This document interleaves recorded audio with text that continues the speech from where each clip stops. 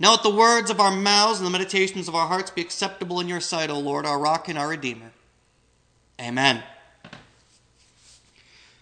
Our readings today are from the New Revised Standard Version Bible, and we begin with Jeremiah chapter 31, verses 7 through 14. For thus says the Lord, sing aloud with gladness for Jacob, and raise shouts for the chief of the nations. Proclaim, give praise, and say, save, O Lord, your people, the remnant of Israel. See, I am going to bring them from the land of the north and gather them from the farthest parts of the earth. Among them the blind and the lame, those with child and those in labor together. A great company they shall return here. With weeping they shall come, and with consolations I will lead them back. I will let them walk by the brooks of water in a straight path in which they shall not stumble. For I have become a father to Israel, and Ephraim is my firstborn. Hear the word of the Lord, O nations, and declare it in the coastlands far away. Say, he who scattered Israel will gather him and will keep him as a shepherd of flock. For the Lord has ransomed Jacob and has redeemed him from hands too strong for him. They shall come and sing aloud on the height of Zion, and they shall be radiant over the goodness of the Lord. Over the grain, the wine, and the oil, and over the young of the flock and the herd. Their life shall become like a watered garden, and they shall never languish again. Then shall the young women rejoice in the dance, and the young men and the old shall be merry.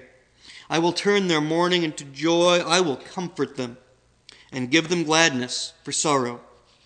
I will give the priests their fill of fatness, and my people shall be satisfied with my bounty, says the Lord. Our next reading is from Ephesians chapter 1, verses 3 through 14. Blessed be the God and Father of our Lord Jesus Christ, who has blessed us in Christ with every spiritual blessing in the heavenly places, just as he chose us in Christ before the foundation of the world to be holy and blameless before him in love. He destined us for adoption as his children through Jesus Christ, according to the good pleasure of his will, to the praise of his glorious grace that he freely bestowed on us in the Beloved. In him we have redemption through his blood, the forgiveness of our trespasses, according to the riches of his grace that he lavished on us. With all wisdom and insight he has made known to us the mystery of his will, according to his good pleasure that he set forth in Christ, as a plan for the fullness of time to gather up all things in him, things in heaven and things on earth. In Christ we have also obtained an inheritance, having been destined according to the purpose of him who accomplishes all things, according to his counsel and will, so that we who were the first to set our hope on Christ might live for the praise of his glory. In him you also, when you had heard the word of truth, the gospel of your salvation, and had believed in him, were marked with the seal of thy promised Holy Spirit. This is the pledge of our inheritance toward redemption as God's own people, to the praise of his glory. Our last reading for today is from John chapter 1, verses 1 through 18. In the beginning was the Word, and the Word was with God, and the Word was God. He was in the beginning with God. All things came into being through him, and without him not one thing came into being. What has come into being in him was life, and the life was the light of all people. The light shines in the darkness, and the darkness did not overcome it. There was a man sent from God whose name was John. He came as a witness to testify to the light, so that all might believe through him. He himself was not the light, but he came to testify to the light. The true light, which enlightens everyone, was coming into the world. He was in the world, and the world came into being through him, yet the world did not know him. He came to what was his own, and his own people did not accept him. But to all who received him, who believed in his name, he gave power to become children of God, who were born not of blood, or of the will of the flesh, or of the will of man, but of God. And the Word became flesh and lived among us, and we have seen his glory, the glory as of a Father's only Son, full of grace and truth. John testified to him and cried out, "This was he of whom I said, he who comes after me ranks ahead of me, because he was before me." From his fullness we have all received grace upon grace. The law indeed was given through Moses, Grace and truth came through Jesus Christ. No one has ever seen God. It is God, the only Son, who is close to the Father's heart, who has made him known. This is the word of God for the people of God. Thanks be to God. This message was originally going to be the last message in our Christmas series about home. Then I got sick and ended up moving it to make room for the special Sundays that followed with Epiphany and Baptism Sunday. And so it's landed here.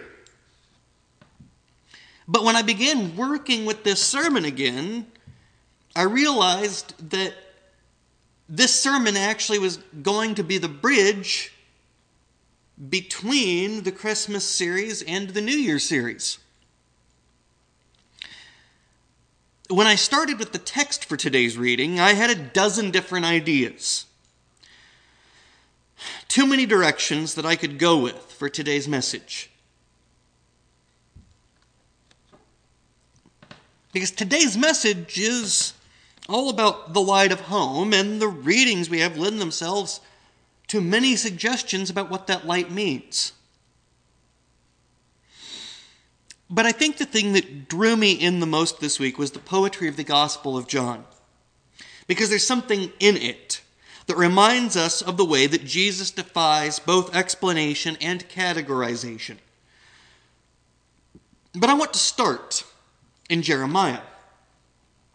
Because Jeremiah points us to the direction we're going to be headed in. Now, Jeremiah is very much a doom and gloom prophet. Much of what Jeremiah has to say is, woe, woe, woe. However, this week we catch Jeremiah in a bit of an upswing. A bit of an in-between. After all the things that are going to go wrong for the people because of what they've done, because of their inability to listen, finally, there's some encouragement that the people will be gathered together, that all the people will come together, and the Lord will shepherd his flock. There will be joy and singing. There will be dancing and celebration, and mourning will be turned into joy and gladness in place of sorrow. We hear a little bit more of our role in that joy and understanding it in Ephesians. That we are adopted into our home because of the light. Through Christ's will, we are adopted children of God. That in the richness of his grace, we find forgiveness and redemption. That we have been given our inheritance, our home, through Christ's teachings, through his love. And it all leads up to the opening lines of John. In the beginning was the Word, and the Word was with God, and the Word was God. He was in the beginning with God. All things came into being through him, and without him not one thing came into being. What has come into being in him was life, and the life was the light of all people. I could try to explain what all this means in all sorts of theological terms to try to hammer out some sort of concrete feed or specific theology. But honestly, all the creeds fall short of really describing Christ. They get a nice surface glaze, and that's about as far as they get. It made me think about the light. Because we talk a lot about the light.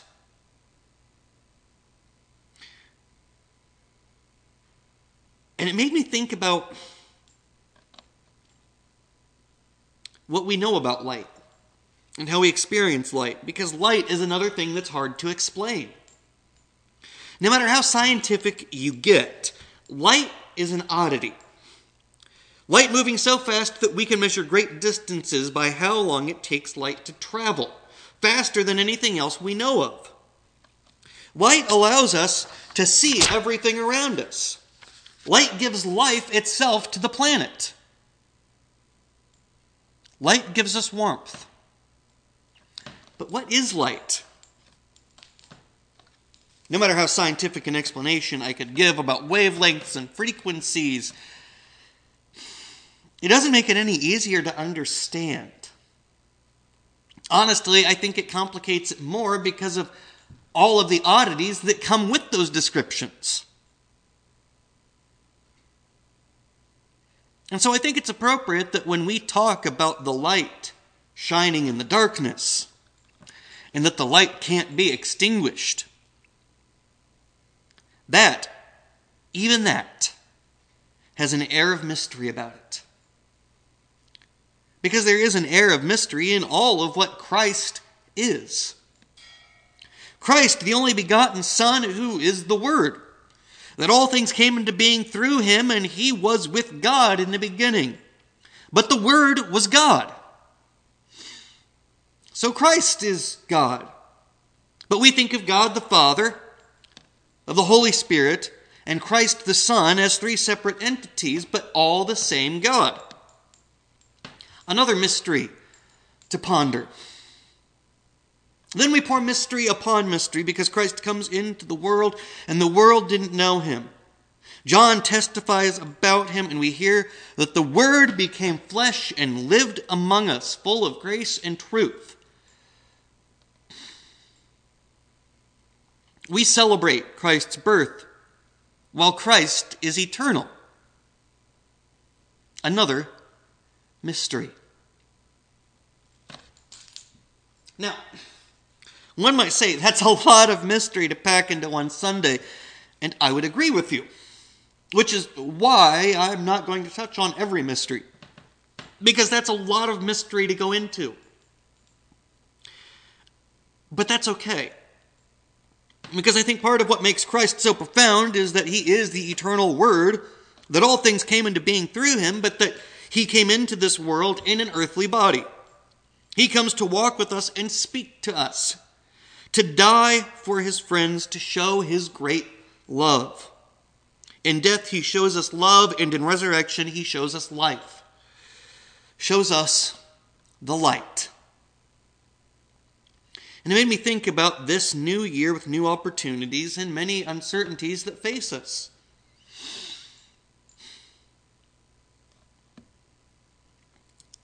A year ago, I don't know that I would have believed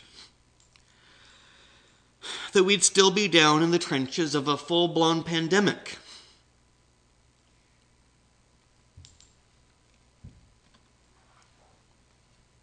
That we would still be struggling to figure out what comes next. And made me think about evangelism itself. Not evangelical, but the act of evangelism. Of testifying about Christ. And I started to wonder what the first step really is in trying to introduce someone to Christ. We've been touching on this the last couple of weeks. And this is actually where those thoughts started. How do you proclaim the light to others? How do you explain what the light is? How do you describe Jesus Christ, our Savior, to someone who doesn't know him? Where do you begin? I started thinking about all the things we could say that would make people believe. But I started to think that there's a better starting point. And I know what some of you may be thinking.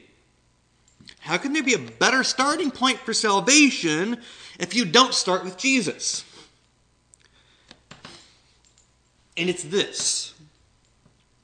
We don't come to understand the light that we see in this world by reading textbooks. Our first understanding of light is seeing, feeling the light. Feeling the warmth that it gives on a bright summer's day. Seeing the sunrise after a bleak night. We experienced the goodness before we truly understand it. we watch the sun set and the stars come out, knowing the light is there.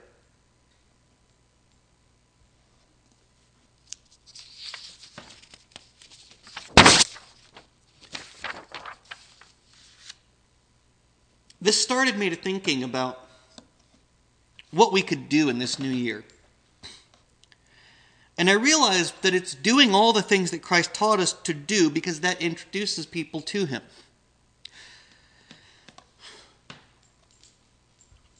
In the same way that we experience light before we fully even get a tiny understanding of how light works and what light is, what better way to let someone who is hungry know there is goodness than feeding them? What better way to help the poor than to show them charity? What better way to help the oppressed than fighting for justice? What better way to help those who are struggling than to give them comfort? What better way to show people that truth matters than to speak the truth? And I realized that our greatest act of evangelism in this year would be showing love by giving hope. Because if there's one thing I have learned, it's that when people see the light of life in you, they want to know more. When you give someone hope, they want to know how they can get that hope for themselves and to keep it. When you show someone love, they want to know how they can always experience that love and share it with others.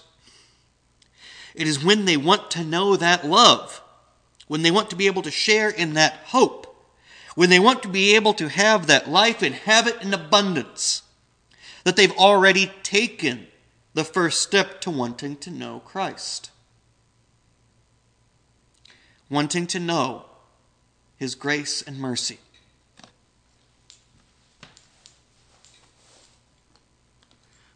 And so in closing, both this series about coming home for Christmas and this idea of a new outlook in this new year, I want to encourage you to take that light that we find in our home with God and share it. Don't let the light be something that you observe and keep to yourself because light wants to shine. The goodness that comes from our celebration of the birth of our Savior is something we will always need to share.